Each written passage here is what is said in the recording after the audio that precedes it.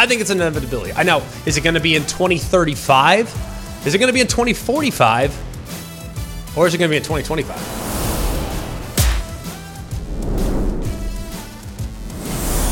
Hello, welcome in. It's a Monday edition of Always College Football. Today is Monday, February 5th. We are 6 days away from the Super Bowl. We're very excited about that. But we here on Always College Football are going to focus on college football. And we had some news, a little bit of Friday news dump. Some of you might have missed it. I'm sure you didn't if you're as into the sport as we are. When you see Big Ten and SEC, you see the words alliance, you see the words partnership, you see words like that, that's going to move the needle. I spent the whole weekend reading up on this, drawing conclusions from it. What does it mean for the future? What does it mean for the present? How will this affect the college football playoff? How will this affect scheduling alliances? I thought about this from every possible angle over the last 72 hours, so we're going to help break it down today. There's a lot of thoughts on this too. Reasons why you should be excited. Reasons why you should be concerned. Reasons why if you're on the outside looking in, I'd be really concerned. Reasons why if you are in the college football playoff and you're hoping to have a seat at the table in the future, why this might not be good for you, but you're probably going to be benefited by having quality leadership at the top of the sport. Because right now the NCAA has no power and the NCAA has done hardly anything in getting us where we need to go. So the SEC and the Big Ten have said, you know what, take a seat. We're going to steer this thing where we need it to go because we know what's in the best interest of college football in the long term. You might not like that, but I really think that there are positives and negatives that could come from this partnership between the Big Ten and the SEC. So we will break it all down for you right here on a Monday edition of Always College Football. I'm Greg McElroy. Along with me as always, Mark Kubiak, Jack Foster, and Jake Garcia. We appreciate all of you coming to us where you're coming to us from, whether that's from the podcast platforms or if you're here with us on the ESPN YouTube channel. Please continue to like, rate, and subscribe wherever you get your podcast or to the ESPN College Football YouTube channel as well. So without much further ado, let's dive in. The SEC and the Big Ten, a landmark partnership that has been forged just the last couple days. What does it mean for the sport moving forward? I must be honest, having followed college football and been in this line of work for a decade, I always envisioned there being some semblance of collaboration. I think we all did, right? Like we understand the power brokers in the sport are going to have to at some point work together. But will admit, I just found it very hard to believe that the SEC and the Big Ten would come together in a way that they've come together in the last couple weeks. It's borderline mind-blowing. I mean, it feels like two universal truths on either side of the college football world that hate each other. Or at least that's the impression that a lot of us had gotten. And it'd been evident over the course of many years. It's not like ever since just COVID, with how Kevin Warren handled COVID and how the SEC, the ACC, and the Big 12, how they collaborated to make sure that college football happened. Or how after Greg Sankey and the SEC added Texas and Oklahoma, then the alliance was born, right? I mean, this feels very concrete. I mean, this feels like there's a real opportunity for the sport to forge forward in a way that's going to create more opportunities down the road. And it's probably a little uncomfortable for a lot of reasons, but there's a million different angles that we want to hit as it relates to what's going on right now between the Big Ten and the SEC. I mean, these are the kings of the sport. No denying that. I don't think anyone will push back, even though you have the ACC contingent that's loud and the Big 12 contingent that feels as though they are equal. They are very, very good leagues. This is no disrespect to any, but let's be real. Where the SEC and the Big Ten go and where they lead the sport, that's where we're going to end up. It's just they have so much power and they have so much size and they have such a significant reach in the sport. But a historic cooperative movement that came together here in the last couple weeks. To think too historically, I think back to Mike Slive in the SEC or Jim Delaney in the Big Ten, who very much respected one another, but their financial interests and their legislative interests were exclusively to protect the member institutions that were under the SEC for Slive and the Big Ten for Delaney. So it's very different to see now Tony Petitti, the commissioner of the Big Ten, and the SEC commissioner Greg Sankey, that they've actually been working together. And in a time, too, when it's absolutely necessary. There's been a lot of movement. There's been a lot of changes. The Oklahoma Sooners and the Texas Longhorns will join the SEC. Oregon, Washington, USC, and UCLA will join the Big Ten here in just a couple months. But I think what's kind of interesting is that you look at both commissioners, both Tony Petitti and Greg Sankey, they both have New York roots. These guys are leading rival businesses, but businesses that must ultimately work together for the greater good. And I think when you look at just how we got here to this point, it's pretty interesting. And it's pretty obvious why this is accelerated here in at least the last couple weeks. Now, in Tony Petitti's first couple weeks on the job, he actually went to Birmingham to visit with Greg Sankey to begin a dialogue that kind of reached this point with last week's announcement. Hey, man, we got to do this, and we got to do this together. But here's how we got here in the immediate. A month ago, leaders of the college football playoff gathered together in Houston, just like they always do, by the way. That's not uncommon. That's not unusual. They always meet before the national championship, expecting to adopt a change in the format of the expanded 12-team playoff. The problem is they actually left the meeting again for like the 10th time in like the last handful of years. They actually left the meeting without a decision. Now, the reason why they couldn't reach a decision in years past is because the ACC, the Big Ten, the Pac-12, the Big 12, the Alliance, all these other things, they were kind of blocking the expanded format into the 12-team era. Remember, it was several. I actually believe it was the Big 12 and the SEC that were spearheading hey, let's get to 12, let's get to 12, let's get to 12. And the ACC said, no, we're not doing it. Of course, as a result, the ACC was left out of last year's playoff, but that is a conversation for a different day. But when you look at what happened in Houston, they were trying to figure out, all right, is it going to be 6 automatic qualifiers plus 6 at-large teams? Or are they going to move to a 5 automatic qualifiers and a 7 at-large team model? This is the 12-team playoff next year, right? I mean, how hard is that to figure out? How can you still dig in and claim that there's a Power 5? There's not. With all due respect to the 2 remaining teams of the Pac-12, that's not a Power 5 entity. And like I said, I feel awful with what's happened with Oregon State and with Washington State. They're great. They're awesome. They're great universities, great traditions, and I hope they land on their feet wherever they ultimately land. But should the winner of that game be guaranteed a spot in the college football playoff? Should a winner, a la Liberty last year, should they be guaranteed a spot in the college football playoff? Should SMU, who finished as the runner-up to Liberty, granted, SMU was in the American last year. They'll be in the ACC moving forward. But should they be in a 12-team playoff model? I'm not to say yes. I'm not to say no. All I'm saying is that there, at the moment, are 4 Power 5 leagues. So to have a 6 automatic qualifier format with 6 at-large, to me, feels ridiculous. No disrespect to the G5. As you guys know that have listened to this show, tremendous amount of respect for those schools, tremendous amount of respect for those leagues. But I look at just how the G5 has changed in the transfer portal era, in the NIL era. Those teams are less competitive than they once were. Why? Because some of their best players are jumping in the portal after a big year, and they're winding up at a Power 5 school. So I don't think we need, at this point, to accommodate 2 conference champions from the G5 in the 12-team format.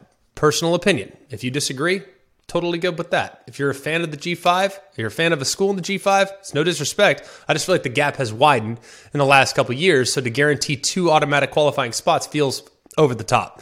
I'm fully in favor of 5+7 model, but when they met in Houston, they couldn't come to that. They couldn't figure out, hey, yeah, this is something we need to do. And to move anything right now has to be unanimous.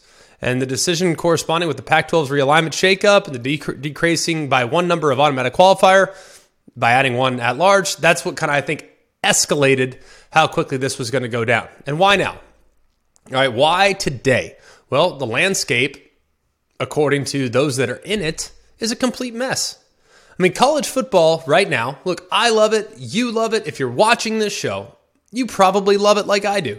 I'm obsessed with the sport. But I'll tell you what I'm really obsessed with. Those 3.5 hours when your team is playing on Saturday afternoon, or Friday night, or Thursday night, or Tuesday night if you're playing in the MAC or the Sun Belt. I don't care when you kick off. What's great about our sport is the actual game itself.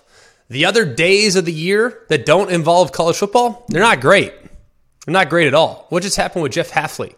Jeff Hafley was the head coach of Boston College, decided to leave for a defensive coordinator job in the NFL. Chip Kelly, a long-tenured head coach in college at both Oregon and at UCLA, was a head coach in the NFL as well. He's listening to overtures about becoming an OC, potentially leaving a head coaching job in college football for the NFL. Why? Because the quality of life is better. And because there's rules. There's actual rules in the NFL, so you're not working 365 days a year having to re-recruit your own roster. So, for instance, Chip Kelly's in LA. Let's say he got the job with the Los Angeles Chargers, not Jim Harbaugh. He wouldn't have to re-recruit Justin Herbert to rejoin his roster next year because Justin Herbert was unhappy with his current contract. Yeah, occasionally guys will hold out, but they're few and far between. Most teams are having to renegotiate on a daily basis to make sure that their players are completely invested. So right now, the calendar's a mess, the portal's a mess, the NIL's a mess, tampering's a mess, inducements with NIL and recruiting are a mess. It's all a mess, and it's concerning. Concerning enough for Greg Sankey and Tony Petitti to say, you know what, we're going to lead from the front. As opposed to not just falling in line, we're going to lead from the front. But I also think at the end of the day, this is really about the college football playoff. I mean, the college football playoff format is at the center of a debate that never stops. The number of overall participants, we're currently, as of last year, we're at 4. Next year, we're moving to 12. I don't think we're done. I think we could get to 16. I'm not sure where we'll finish. We might end up at 32 before the day's over. I have no idea. But I feel like 12 is definitely a placeholder for the next couple years. We know that. But who's to say in 2026 that we're not going to move to a 16-team format or a 24-team format or whatever format we feel like is best to crown a champion? I also think, too, with where we're at, the College Football Board of Managers, the expansion that they've granted, and the automatic qualifier debate, which has been a hot topic of debate from the very beginning, I don't think the SEC and the Big Ten are going to need so quick to sign off on a playoff involving automatic qualifiers from leagues that they don't view as equal. For instance, is the path to the playoff by winning a conference championship in the SEC, is that equal to winning a conference championship in, say, the Sun Belt or the American? If the reward for winning the American is the same as the reward for winning the SEC, doesn't that feel a little bit backwards, especially as that gap is continuing to widen? I think that's the way Tony Petitti views it. I think that's the way Greg Sankey views it. And I think it's only a matter of time that we got to this point. You think about what the SEC and the Big Ten represent, okay? What they represent. We're talking about 34 out of 134 schools. All right? 18 in the Big Ten, 16 in the SEC, starting at the beginning of the 2024 calendar year. Calendar year meaning like July, whenever the sports start, right? So the next educational year, they will accommodate 34 out of 134. Out of those 34 schools, 27 different states are represented. And in college athletics, the real profit-turning sport, I mean, by a mile. Men's college basketball does really well. Women's college basketball has grown by leaps and bounds. Softball, in some cases, is very, very profitable. Baseball has grown tremendously in recent years, but football is ultimately what drives most of the revenue. I don't think I'm telling anybody that's watching this show. You probably understand that. You probably thought that, or at least you've assumed that for quite some time. Even the biggest basketball schools in the country, Kansas, Duke, football is actually more profitable, which is pretty shocking, I think, probably for many. Well, you look at football, those 34 teams that make up the SEC and the Big Ten, they've won 3 times as many AP national championships than any other league combined. And from a revenue perspective, schools in the Big Ten and the SEC will soon earn at least $25 million more per year than the next best conference media rights deal. So in the past, it was very, very equal. Well, at least somewhat more equal than it is going to be in the future. And it doesn't appear like at this point, anything's going to go back either. It almost feels like things are moving forward. Now, a lot of people have kind of rolled their eyes at this, saying, well, here we go again. We've seen this before, haven't we? Didn't we see this before back in 2021 when the alliance was announced between the Big Ten, the ACC, and the Pac-12? Didn't we see this just a couple years ago? And people have laughed and said, well, here we go again, Alliance 2.0. Yeah, well, not really. Because I really believe that there's a genuine collaboration that's trying to be created here. And I also think the alliance was a complete joke. It was a PR nightmare. And it now is pretty much the punchline of any joke as it relates to cooperation at the top of some of these leagues. Now, does this move indicate that the SEC and the Big Ten are preparing to move away? Because that's the next layer. And if you read all about the collaboration, and I encourage all of you to study up on it, because it really is very interesting. And a lot of great pieces were written on this. Dennis Dodd had a great piece. Ross Dellinger had a great piece. The Athletic had a great piece with Emerson and Nicole Auerbach. So many people have really weighed in on this. I thought it was very thoughtful. I loved reading the different perspectives, and I encourage all of you guys to take some time to kind of dive into it just a little bit. But I'll just tell you my thoughts on it. I think it is an inevitability that the SEC and the Big Ten ultimately move away. Move away and create their own pseudo NFL. I think it's an inevitability. I know. Is it going to be in 2035? Is it going to be in 2045? Or is it going to be in 2025? Or 2026? Or 2027? That's the big question. It's not a matter of if, it's a matter of when. And it's also a matter of how many. Because right now there's 34. And how many more are going to be brought alongside the SEC and the Big Ten in an effort to create a bigger faction of dominant programs, or the programs that are most financially competitive? Now, if you listen to both commissioners' conversations about this, they both strongly rebuke any notion that this advisory board is moving or accelerating toward their inevitable break apart from the rest of the college sports governing body. I believe them, because I don't think this is an indicator of what's coming. I think what's coming is inevitable, but I don't think this advisory board is in an effort to further the process. I really don't believe that. But I do think that both the Big Ten and the SEC remain really prominent members in the NCAA, both in governance and national competition. But I think they're not necessarily going to follow the same rules that maybe some of their colleagues might follow. And when you think about the two most powerful conferences on the planet saying, hey, everybody step aside, we're going to figure this out, we're going to do what's best for the future of college athletics, you might sit there as a member of the ACC, or you might sit there as a member of the Big 12 and say, man, I don't know how I feel about that. And I get that, believe me, because you feel a little bit right now like you're on the outside looking in. But who is better equipped to make decisions on behalf of what's best for the sport than people who are actually in the sport? The NCAA is in the business of putting on tournaments. Basketball tournaments, softball tournaments, baseball tournaments. They're great at it too, by the way. They're terrific at it. They're great at collecting revenue and then redistributing revenue. Like, they're great at some things. They're not great at college football and haven't been for quite some time. So they probably need to just stay away.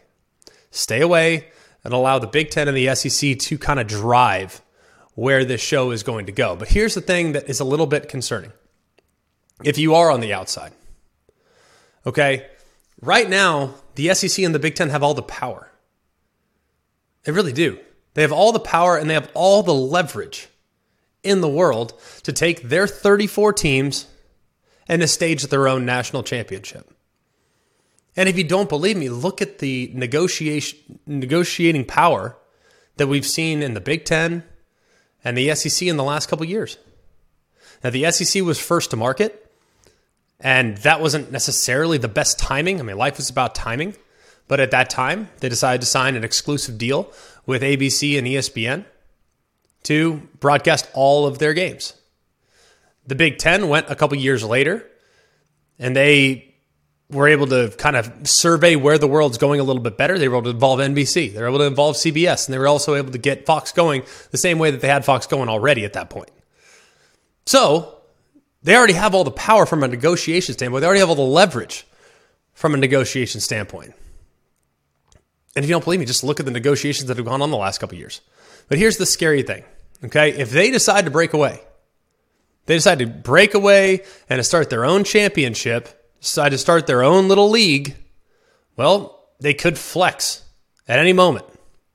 And they could easily carve out a piece of media rights just to share with their own athletes. They could decide, and I saw this was according to Dennis Dodd, I thought there were 4 really important points, and these are all things that I also aligned with. They could decide, hey, we're going to offer 100 scholarships as opposed to 85. Right now, we offer 85. We're going to go to 100. We're playing more games. We might have more games down the road. We need more players. So we're going to take 100 guys instead of 85. So that means that there are 3,400 players that are playing in the SEC and the Big Ten as opposed to the number that it currently is. 85 times 34, and I can't do that off the top of my head. I can do 100 times 34. That I can do for sure. They also, too, if they decide to get into a collective bargaining agreement and they start to collectively bargain and they want to bring their players and they want to make their players actual employees and all these things, they can pay their players directly. And if they decide to just host their own playoff, what's going to be more valuable? If they just say, hey, you know what, we're not playing in the college football playoff, we're going to start our own playoff, call it the SEC Big Ten Showdown or the Big Ten SEC Showdown or whatever the heck they decide to call it, what's more valuable? A game involving Ohio State against Georgia or a game that's involving a member of the ACC against a member of the Big 12, against a member of the Pac-12, or against the Mountain West or whatever it is? The game involving Ohio State and Georgia is probably going to be more valuable. So it's a scary time to be on the outside looking in. And there are a lot of questions I know that you guys probably have, and we will continue to kind of talk about this and we'll continue to discuss it. We came up with a few questions as well. So let's take a quick break. Let's come back with Mark and Jack asking some questions that we came up with about how this might impact the rest of the landscape of the college world. Hi, it's Mike Greenberg letting you know ESPN Bet is ready to take you through all the biggest sports moments this spring. The official sportsbook of ESPN has exclusive offers and markets from Scott Van Pelt, Stephen A. Smith, and me, plus many more. From the playoff intensity to finally getting out to the ballpark, there's no better time for sports fans. Sign up today. New users get a bet reset up to $1,000 in bonus bets if your first bet doesn't win. Download ESPN Bet today. What a play. Must be 21 plus and present in select states. Gambling problem? Call 1-800-GAMBLER. Terms and conditions apply. See app for details. We all know breakfast is an important part of your day. But sometimes when you're traveling for business, you end up staying at a hotel that doesn't offer any. You know what happens? You grab a cup of coffee and skip the meal entirely. We've all been there. But if you book a room at La Quinta by Wyndham, you can enjoy their free Bright Side breakfast featuring delicious baked goods, fruit, eggs, yogurt, and waffles. And really, who doesn't want to start their day with a fresh, hot waffle? Tonight, La Quinta, tomorrow you shine. Book direct at lq.com. All right, a couple questions now that we came up with on our team that you might have. And if you have more, hit us up, always CFB on Instagram and Twitter. Submit those there. We'll answer them here on either Thursday's show or next week's show, depending on what information comes out between now and then. So, Coops, let's kick it off. All right, this one's going to have to do with expansion. Do you see the Big Ten or the SEC being aggressive in expansion, or do you think because of this partnership they'll work together to find better fits, geographically speaking? I think that's a fair point, because I think at this point expansion doesn't feel like a priority for either one of these two entities, if you will. Big Ten, SEC, they don't need to further expand. They've already cornered the market in many ways. So while there was an arms race there for a little while, after Texas and Oklahoma joined the SEC, the Big Ten felt like they needed to retaliate or at least do something. They went out, they get USC, UCLA, and then they go out the following year and get Oregon and Washington for a bargain, frankly, relative to what their counterparts were going to make upon entry into the upcoming league. But now at this point, what's the point? If they can kind of have their own world and they can keep the money in-house, then why would they need to further expand to potentially dilute the product? Now, how many teams that are left right now in college football really move the needle and would carry enough weight to up the ante? How many teams are worth more than what the SEC and the Big Ten are currently divvying out? You look at, for instance, Washington and Oregon, willing to take a significantly less deal, at least in the first couple years of their admittance into the Big Ten, just to get in. So at this point, how many teams really move the needle? We know Notre Dame does. We'll talk about them here in a second. We know Clemson probably does, but there is a certain level of redundancy, knowing that South Carolina is already in the footprint for the SEC. I think Florida State and Miami probably do, but there's a certain level of redundancy, knowing that there's Florida there in the SEC.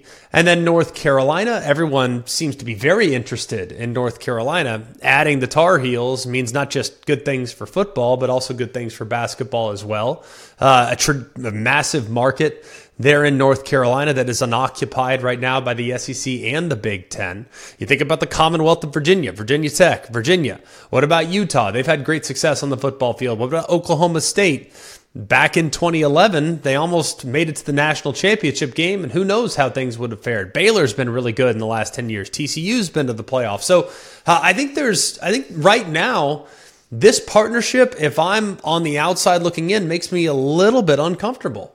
Because if they're working together and they're not constantly trying to one-up each other, then why would the Big Ten be trying to go after teams along the Atlantic seaboard? Why would the SEC be trying to expand and have a redundancy in an area of the country that they already have, a la Florida, South Carolina, Texas, what have you? So I think it's an uncomfortable spot to be in if you're on the outside looking in, and maybe that pulls back the curtain a little bit with what's gone on with Florida State and why they've been so aggressive in trying to get out of their ACC deal so that they can align with the SEC and the Big Ten, if that opportunity presents itself. And we currently, at the moment, don't know that for certain. So I think there's a lot of question marks about that. But no, these two teams, these two entities in the Big Ten and the SEC working together, it doesn't lead me to believe they're going to be super aggressive in trying to further expand. All right, I just want to follow up on that because leaving Notre Dame out of it for a second, why would Vanderbilt be grandfathered into a football conference when they've never won anything? Why would Northwestern be grandfathered in to this conference when they've never done anything to prove their football worth? Why not say, okay, we're going to get rid of Northwestern and bring in Florida State for the Big Ten, and we're going to get rid of Vanderbilt and bring in Clemson? I understand the back and forth, but if you're going for the big business model, don't you want to bring in better programs that have proven football worth?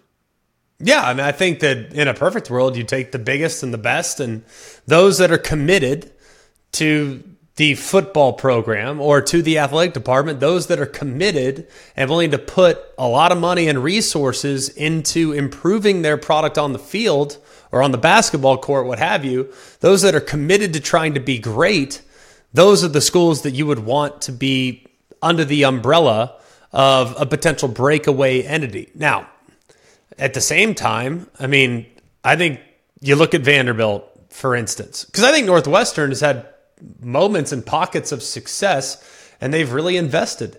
They have a brand new stadium coming out. They have tremendous resources as it relates to their football facility and all that other stuff. So I think Northwestern has already proven that they're committed. Vanderbilt, are there questions about just how much they're willing to invest in their, athletic programs? Yeah, there's questions about that, but at this point, I don't get the sense that they're going to start kicking people out. I mean, there's nothing at this moment that would lead me to believe that they're going to just say, yeah, you know what, Vandy, you're out, in comes Clemson. I don't see that as something that would be beneficial for them, at least in the near term, because right now the current model isn't broken for the SEC and the Big Ten. Current model is working fine, and even though they have equal revenue distribution, and maybe not everybody pulls their own weight, I can't imagine at this point they're going to start kicking people out. That's fair. All right, let's move on to the Notre Dame question. So do you see the Irish being forced to join the Big Ten and or the SEC if either one of them wants them? If the Irish want to compete at the highest possible level for the highest possible championship, and you might push back on that and say, well, at the same time, the CFP is working fine. And like we said, at this point, this is according to Greg Sankey and Tony Petitti. Like, we're not coming up with this. This is not our information. This is according to those that are involved in this current marriage between the two. They're saying that they are not in a hurry to abandon the rest of the college football world. So I'm going to believe them when they tell me that. Now, could that change next week? Perhaps. Could the SEC say, forget this, we're not doing this with the Big Ten anymore, we're doing our own thing? Maybe. Could the Big Ten say the same thing? Absolutely. Everyone reserves the right to change and be nimble. I think part of what got us in this problem is that we weren't nimble as a sport, and now we're all of a sudden treading water when it comes to the transfer portal, NIL, regulations, all these other things. So, yeah, I think being nimble is important and being willing to change is important as well. But I really do. Like I said, I don't know when it's happening. It might be 20 years from now, it might be 30 years from now, it might be 50 years from now. I do think at some point we are going to have a contingent of schools that will pull away. How big is that contingent? I don't know. How many are in that contingent? I don't know. All I know is that I want to be on the inside looking out, and right now Notre Dame's on the outside looking in, even though they are by far the most desirable of all the schools that are not currently in the SEC and the Big Ten, as far as just how much they move the needle and how impactful their presence could be in that playoff that we just discussed. All right, you mentioned Jeff Hafley leaving Boston College for the NFL earlier. Do you think we'll see more of that? Coaches leaving programs not in the Big Ten or the SEC for the NFL? Yeah, I've talked to coaches, for 5 or 6 years, even prior to NIL getting introduced. And prior to the portal becoming a thing that is just so normal now. I mean, the portal was brand new, even in its infancy. But guys were using the portal in different ways back then. Now, since NIL has been introduced, guys are able to leverage the portal against their own school, which has made being a head coach very, very difficult, and constantly having to discuss, hey, are you happy with your NIL? Hey, coach, I'm not happy with my NIL. I'm entering the portal unless you give me this. That is going on every day for some of these coaches. So I think a lot of coaches, whether it be position coaches, head coaches, coordinator, I've talked to Nick Saban about this 7 years ago, 8 years ago. He said, I'm really worried about the future of the sport because we're going to lose really, really good coaches to the NFL if we continue down this path. And he is 100% right on how that's all gone down. Now, we didn't anticipate some of the things that have gone on as it relates to the portal and leverage and holdouts and things like that. Sure, tampering, all those things. But I do think that at some point, we are getting to the point where the daily grind of being an NFL coach is really, really undesirable. Now, you're going to say, look at how much money they make. Great. But once you've made $50 million, $100 million, these guys are making $8, $10, $12 million a year. Well, you do it for 6, 7 years. Cool. I've made my money. I no longer have to do this for money. I'm going to do it because I do it what I love. And I'm going to be more intrigued by going and calling plays in the NFL, which is really all about XO. Like Jeff Hafley, I don't know what he was making. Boston College is a private school. It's been rumored that it's in the $5, $6 million range. It's been there 5, 6, 7 years. Probably put 10, 15, $18 million in the bank.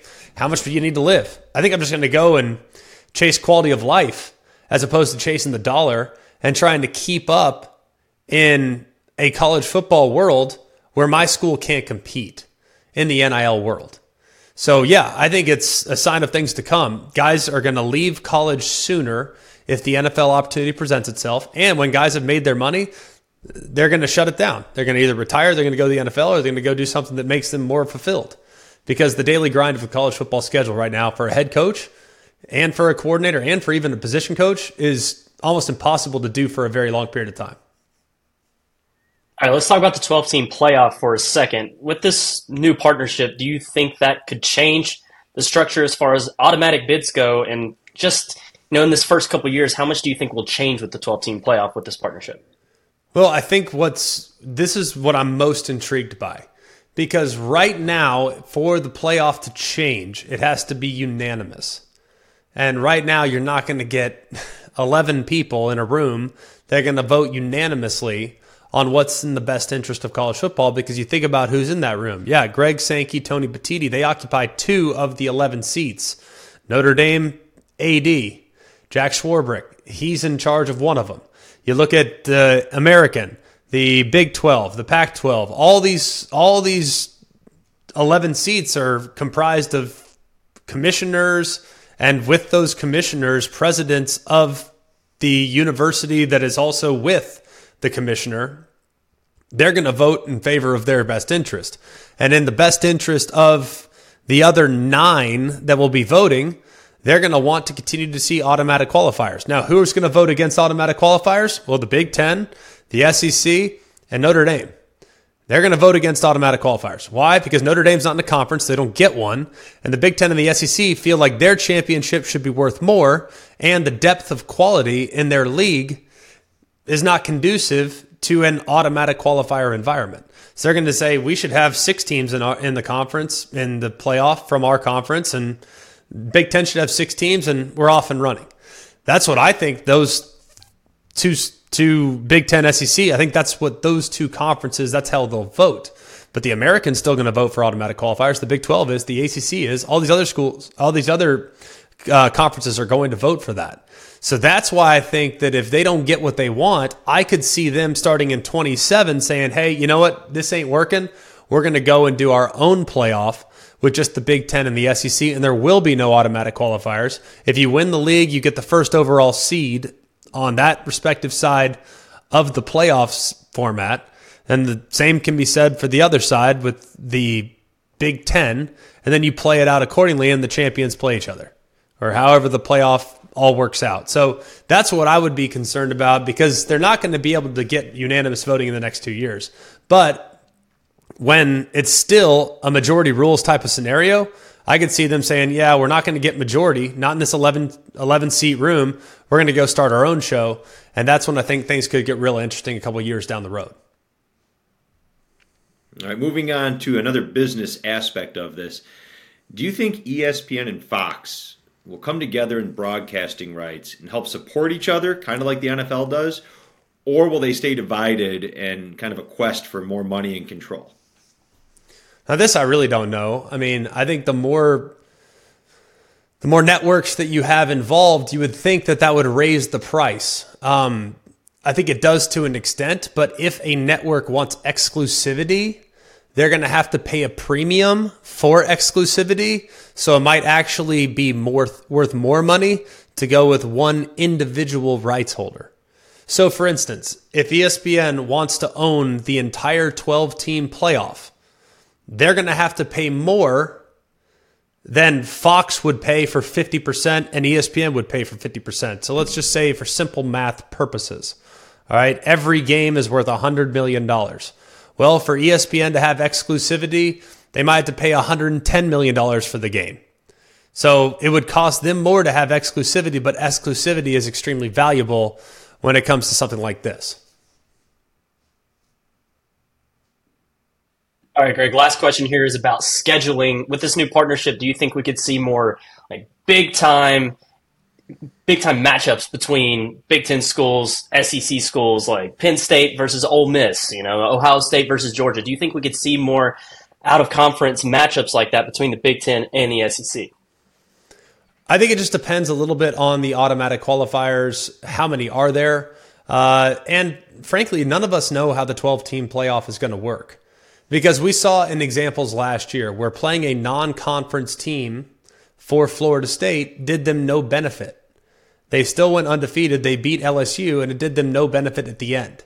Whereas Alabama played Texas, lost to Texas, and still was able to make up enough ground to surpass Florida State en route to a college football playoff berth. So I think it just depends. It's easy to say, well, here's an example where a team played in the non-conference and got beat. but ultimately it did them a lot of good. Here's an example of a team that played in the non-conference and won, did them no good. I think it just depends. And none of us know right now exactly how the committee is going to approach it. I happen to think it'll be a lot like basketball. Basketball, if you play a very difficult non-conference, even if you lose, your RPI is still going to be really high. So you're still going to have favorable placement in the college basketball tournament. I think that's probably how football is going to start. Now, how ultimately will it finish? I really don't know.